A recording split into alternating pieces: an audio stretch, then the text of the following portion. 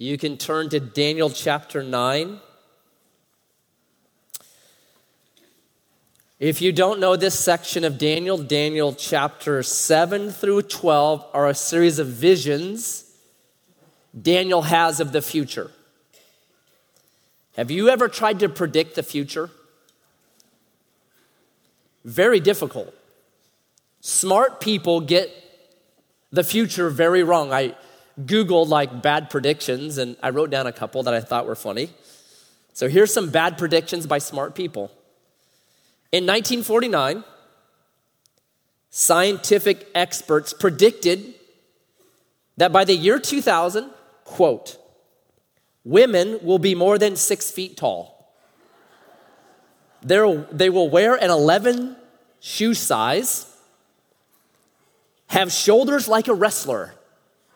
Ooh, baby. And muscles like a truck driver. Does that mean they'll have an ab? I mean, what does that mean? Right? 1962, Decca Records, quote, we don't like their sound and guitar music is on its way out. That was the rejection letter for a group called the Beatles. Someone got fired. 1946, quote, television won't be able to get a hold on any market it captures after the first 6 months. People will soon get tired of staring at a plywood screen every night. Daryl Zanuck, co-founder of 20th Century Fox. Oh, ye of little faith. You have no idea. You underestimate our ability to stare at little screens. Greatly underestimate. 2007, much more recently. Quote, there's no chance that the iPhone is going to get any significant market share. Steve Ballmer, Microsoft CEO. Who here has ever owned an iPhone? Raise your hand. Who here has ever owned a Microsoft 10 phone? Bad prediction, right? These are smart people, right? CEOs, founders of billion-dollar companies, and they have epic fails. It's very, very hard to predict the future. So we come to Daniel 9, which many consider to be the greatest prophecy in the entire Bible. So you can look at verse 25 of Daniel chapter 9 for this prophecy.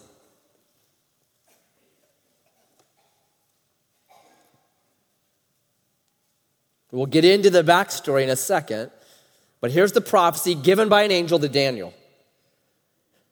Know therefore and understand that from the going out of the word to restore and build Jerusalem, to the coming of an anointed one, a prince, there shall be 7 weeks, then for 62 weeks it shall be built again with squares and moat, but in troubled time.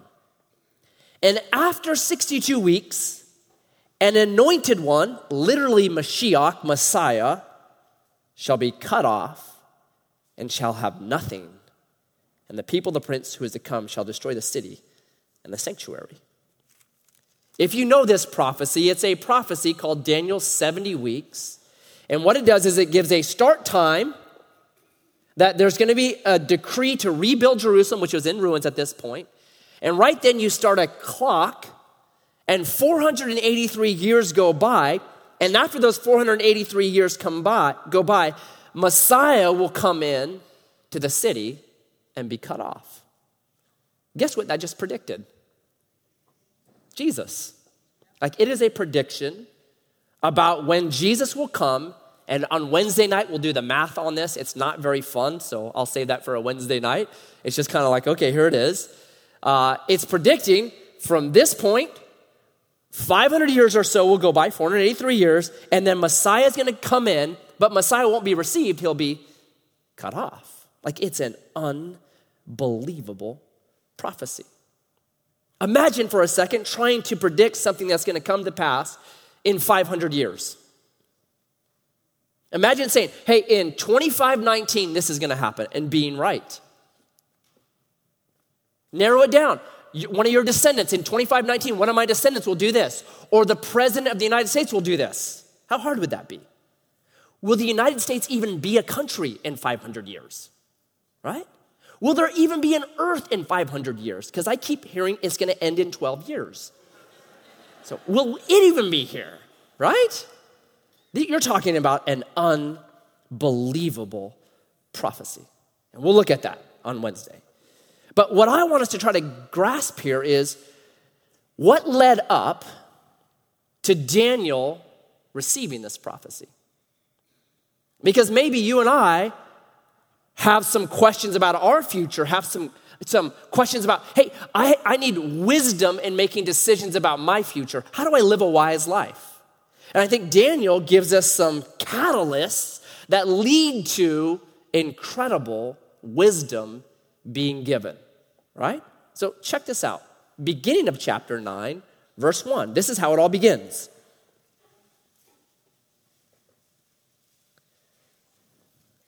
In the first year of Darius, the son of Ahasuerus, by descent a Mede, who was made king over the realm of the Chaldeans, in the first year of his reign, I, Daniel, perceived in the book the number of years that according to the word of Yahweh to Jeremiah, the prophet, must pass before the end of the desolation of Jerusalem, namely 70 years.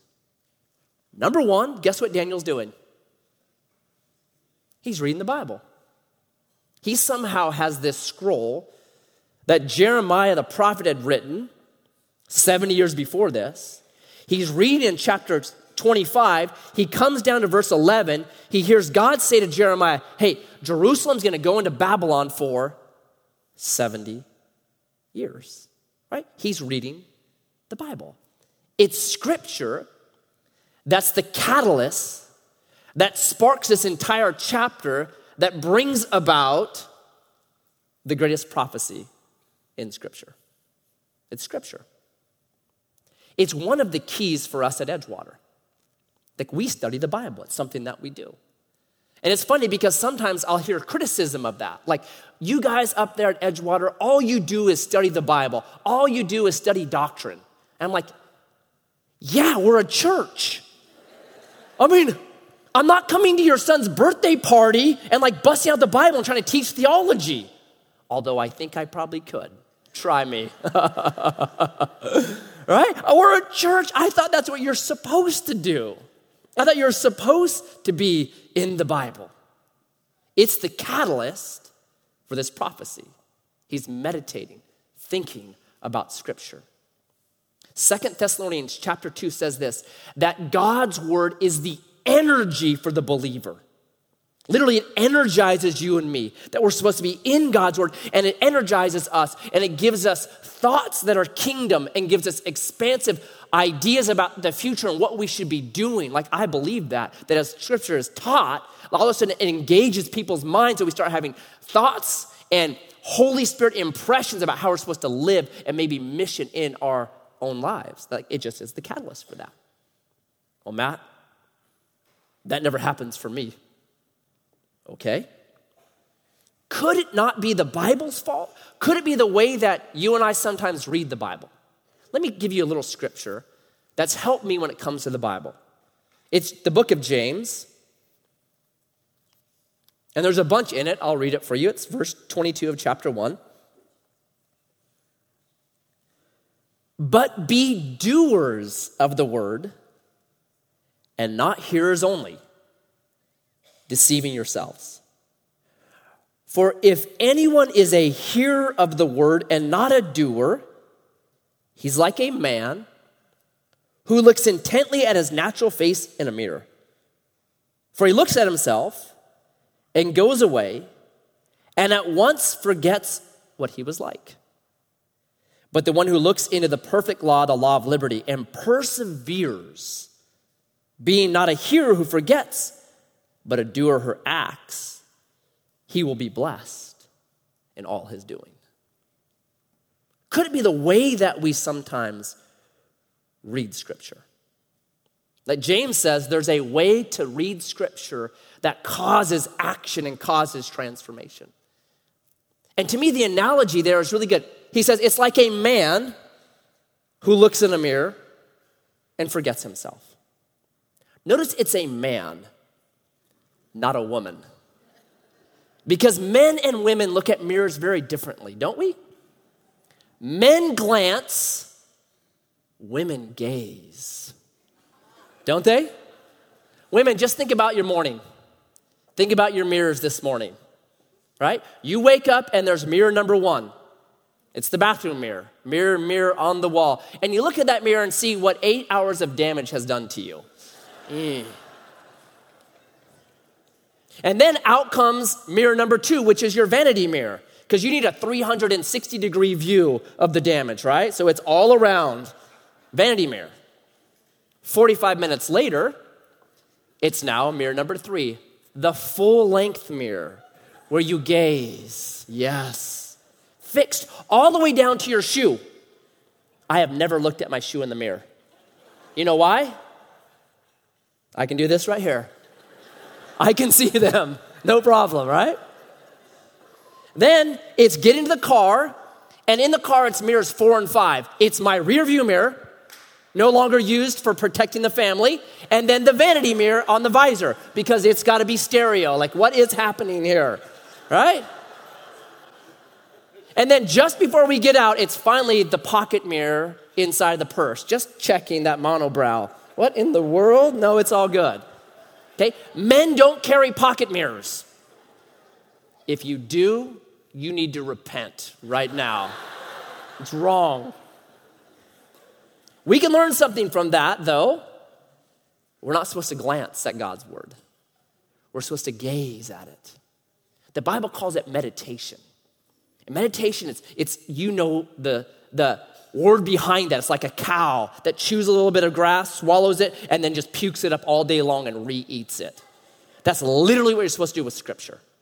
Not glance at it, get it through in the morning, 10 minutes, and then you're off. It's gaze. It's meditate. That's what changes us. That's where God begins to work. Daniel reads Jeremiah 25:11, and he just starts to meditate on it and pray about it and talk about it. That's what happens. That's how Scripture's supposed to be read. Try this for this week. Find one verse Monday morning. And the rest of that day, as you're driving it in your car, or as you have time where you're not tasked with something, rethink that verse. Like, blessed are the peacemakers, for they shall inherit the kingdom. Start thinking that. Or, blessed are the peacemakers, for they shall be called the sons of God. What does that mean? What does it mean to be a peacemaker? Jesus, how today can I make peace with people? Peace with my neighbor? Peace with somebody that I have not been able to make peace with? You just meditate all day long, and that begins to transform you. Like Daniel, you get advice, you get wisdom through the catalyst of Scripture from God's Spirit. It's beautiful. It's brilliant. So the first thing Daniel does is he just begins to read Scripture. Read Scripture. Meditate on it. And then, next thing he does, look at verse 3. Then I turned my face to the Lord God, seeking him by prayer and pleas for mercy with fasting and sackcloth and ashes. I prayed to Yahweh my God and made confession saying, O Lord, the great and awesome God, who keeps covenant and steadfast love with those who love him and keep his commandments. We have sinned and done wrong and acted wickedly and rebelled, turning aside from your commands and plans. We have not listened to your servants, the prophets, who spoke in your name to our kings, our princes, and our lords, and to the people of the land. He prays. But this is a different kind of prayer. I call it a theologically thoughtful prayer. I think sometimes when we pray, we're not very thoughtful. It's like we just kind of push play on this prayer that we always pray. In our mind, we're not even thinking. It's just the words are coming out, but we don't even think, right? So my kids are a great example of this. I have them pray over meals, and very often we'll like stop them because they just push play on a meme. It's like, tick, right? Lord, thank you for this food and bless our day. Bless your day. It's 7 o'clock at night. The day's done. You don't even think about what you're saying right there, right? Like the best prayer we have in my house is Myron, my son. He's my youngest. He's always been this way. He's a very thoughtful prayer. I think the very first time he prayed, he was like 2 years old, and he wanted to pray over a meal. So we're like, okay, go, Myron. And so he gets his little hands, and he folds them in front of his head. And then he says, Dear Jesus, bless Mom, and bless Dad.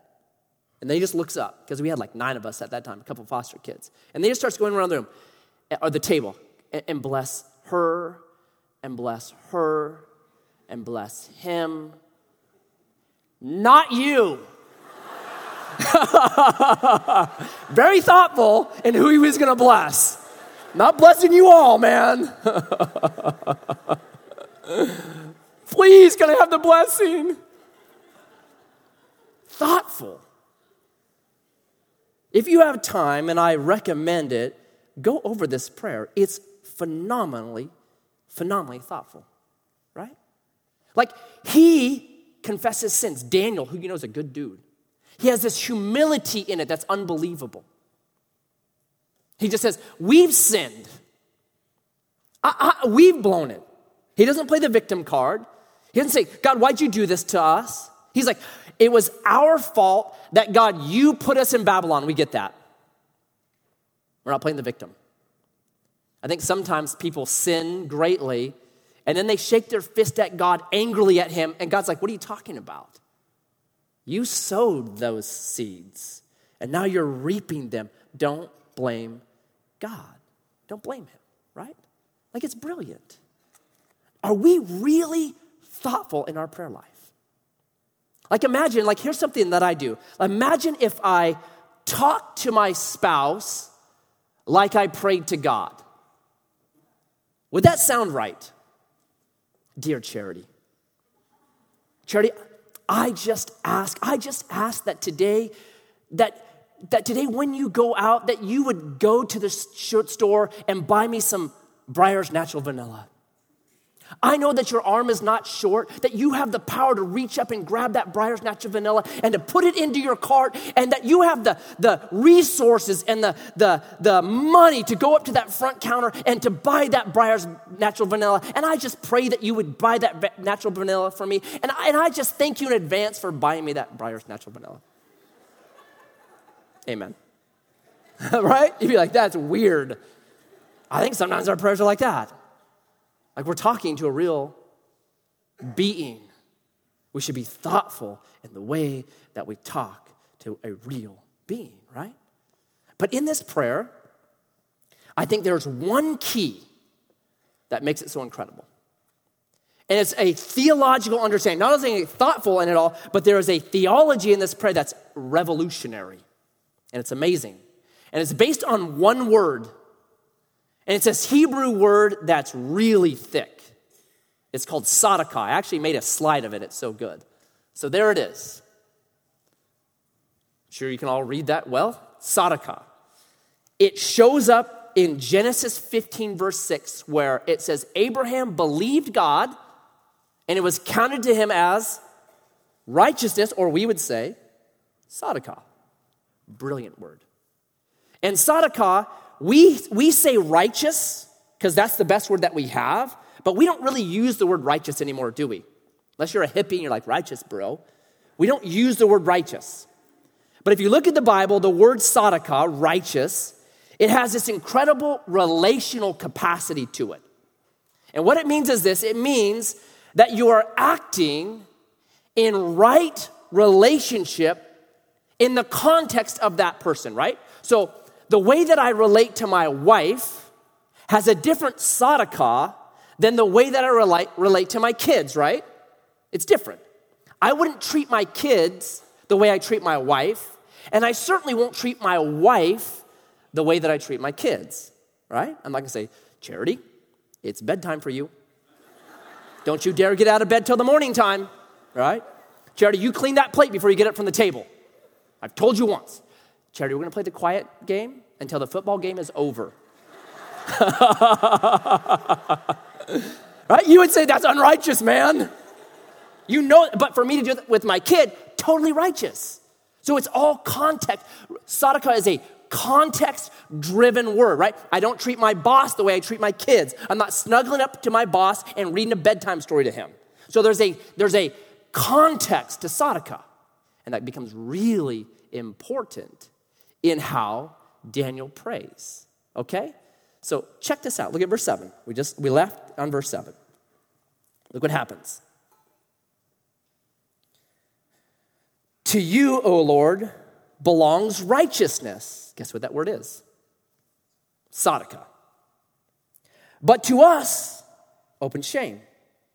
As to this day, to the men of Judah, to the inhabitants of Jerusalem, and to all Israel, those who are near and those who are far away, in all the lands to which you have driven them, because of the treachery that they have committed against you.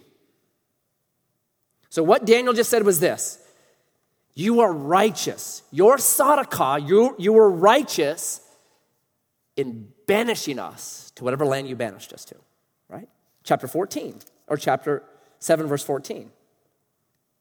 Therefore, Yahweh has kept ready the calamity and has brought it upon us. For Yahweh our God is righteous, tzedakah, in all the works that he has done, and we have not obeyed his voice. Here's what Daniel is saying in his prayer. He's saying, God, it was right for you to judge us. Your tzedakah, your relationship to us, in the context of 400 years of us not listening to you, not obeying your rules, not doing right, hurting people, abusing ourselves, sacrificing our kids to idols, what we've done for 400 years in judging us, you're righteous. That was the right decision for you to do. We have blown it, and you had to judge us. Tzedakah, righteous. Wouldn't we agree? Would you want a judge that did not judge evil and sin and wrong? No way. A couple years ago, I think it was 3, there was a girl who was raped on the Stanford campus. Perhaps you remember, this is a big story. And the guy that raped her was a Olympic caliber Stanford swimmer. And so there was a big and he was found guilty of that. There's these letters written about it. And then the judge, who should have given this guy who was found guilty 12 to 15 years, but because he was a Stanford Olympic caliber swimmer, he was given 6 months and got out in 3. And there was public outcry. Even the Bay Area said that's wrong. And 3 months later, they actually recalled him because they knew that's not tzedakah. Your position doesn't give you that ability. It does not give you the right to do that. That was unrighteous. This is exactly what Daniel's saying. For 400 years, we have flaunted against you, and we have not done what's right. And so by you judging us, God, that is your tzedakah. That's right. It's good. But he goes on, verse 16. O Lord, according to all your tzedakah, your righteous acts, let your anger and your wrath turn away from your city and Jerusalem, your holy hill. Because for our sins and the iniquities of our fathers, Jerusalem and your people have become a byword among all who are around us. And he goes on and on. This is what's surprising. God, you are righteous to judge us. That's good. We needed it. It's totally right. In your position as judge, you had to judge us. But now he says, because of your tzedakah, same character, because of your righteousness, save us, restore us, redeem us. So what Daniel is saying is this: God, I know that you're the judge, but I also know you're something else. I also know you're the covenant keeper. I also know you're the redeemer. I also know you're the restorer. I know you so well, God, that I know you won't leave us in our sin and leave us in our brokenness and leave us in our captivity and leave us in Babylon. You will restore us and rescue us. Because God, you're not only the judge, you're also our redeemer, our father, the very lover of our soul. It's brilliant. How do you see God? Is he judge? look out, he's going to get you. Or is he holy, could care less, let you do whatever you want? Or is God this beautiful Tzedakah it's both. He's judge and redeemer. That's good theology. That's brilliant theology. But here's what's amazing. An angel shows up because of this prayer. And this angel begins to talk to Daniel. That's a powerful prayer. You want to pray powerfully? I'd love for an angel to show up. It's a powerful prayer. And the angel then says this. It's amazing. We'll do it on Wednesday. But look at verse 24. 70 weeks are decreed upon your people and your holy city to finish the transgression, to put an end to sin, and to atone for iniquity, to bring in everlasting Tzedakah, to seal both vision and prophet, and to anoint a most holy place. Wednesday, we'll see, God just says, it's going to be much harder than you think. It's going to be much harder than you think. But God says this, I'm going to bring in an everlasting Tzedakah, a righteousness that's never changing, never going to go away. I am both the judge of things, no doubt, but I'm also the covenant keeper. So we, from our standpoint, get this. But remember, Daniel's in the midst of the old covenant. So he would have been puzzled. How can God, who needs to judge sin, how can God, who needs to definitely punish wickedness and evil, how can he bring in this everlasting Tzedakah? How can he do that? Right? It's amazing. Because we've hurt people. We've hurt God's good earth. We've ignored his prophets. We've killed his prophets. How in the world is God going to bring in this everlasting Tzedakah where everything is made righteous and everything is perfect? How can he do that? We know that. How does God do that? The cross, right? The cross is where the wrath of God and the love of God kiss. Where all of my covenant-breaking ways, all of my sin, all of my evil, all of my dastardly deeds that should be judged by God are placed on Jesus. And he takes the judgment for me. That I sinned my sins greatly into Jesus on the cross, and he pays for them. So that I get the Genesis 12, 1 through 3 blessings that God wants to give to me as my Heavenly Father. Like, this is the most brilliant, beautiful thing in the world. It's unbelievable, this prophecy. Given to a guy 500 years who had just been, you'll see, he just scratches his head on it. How in the world can God do that? It only happens on the cross. That's the only place. And it says, everlasting. Guess what everlasting means in the Hebrew? Everlasting. Like, this is a righteousness that's no longer if-then. If you guys do what's right, then God can be your Heavenly Father. But if you do what's wrong, you get the judgment. This is an everlasting, never-changing righteousness because Jesus pays the price for the sins of the world. It's brilliant. That's why the New Testament does this. 2 Corinthians 1:20. It picks up this idea and says this. It says, all the promises of God, all the covenants where God says, I'm going to bless the nations of earth. I'm going to bless all the families of earth. All the promises of God are yes and amen in Jesus. Because of what Jesus has done for you and me on the cross. Because he took the judgment side of Tzedakah for us. Guess what we receive? The fatherly, redeeming, restoring side of Tzedakah. An everlasting Tzedakah. Every need you have, every promise God makes meets every need we have in Jesus now. Do you need forgiveness? We don't have to work for it and try to figure out how to do it right. It's in Jesus. You need mercy? Freely in Jesus. Grace? Freely in Jesus. Every need we have now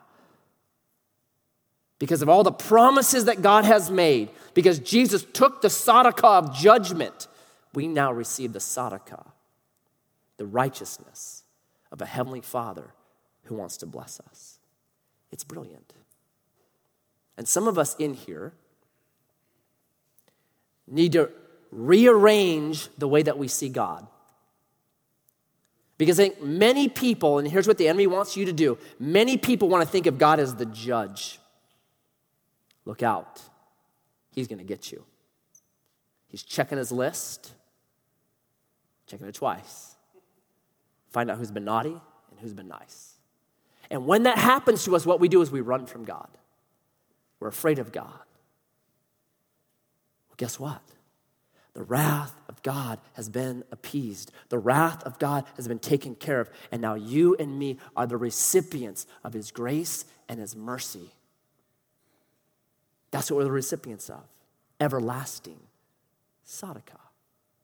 It's why we come to the table every single week. Because when we come to the table, we're to be reminded God has judged. God has judged. God has paid. God has done it. And now you and me receive grace, mercy, forgiveness, peace. All the promises of God. Meet all the needs I have in Jesus. We're recipients of the tzedakah of our Heavenly Father. And so Jesus today,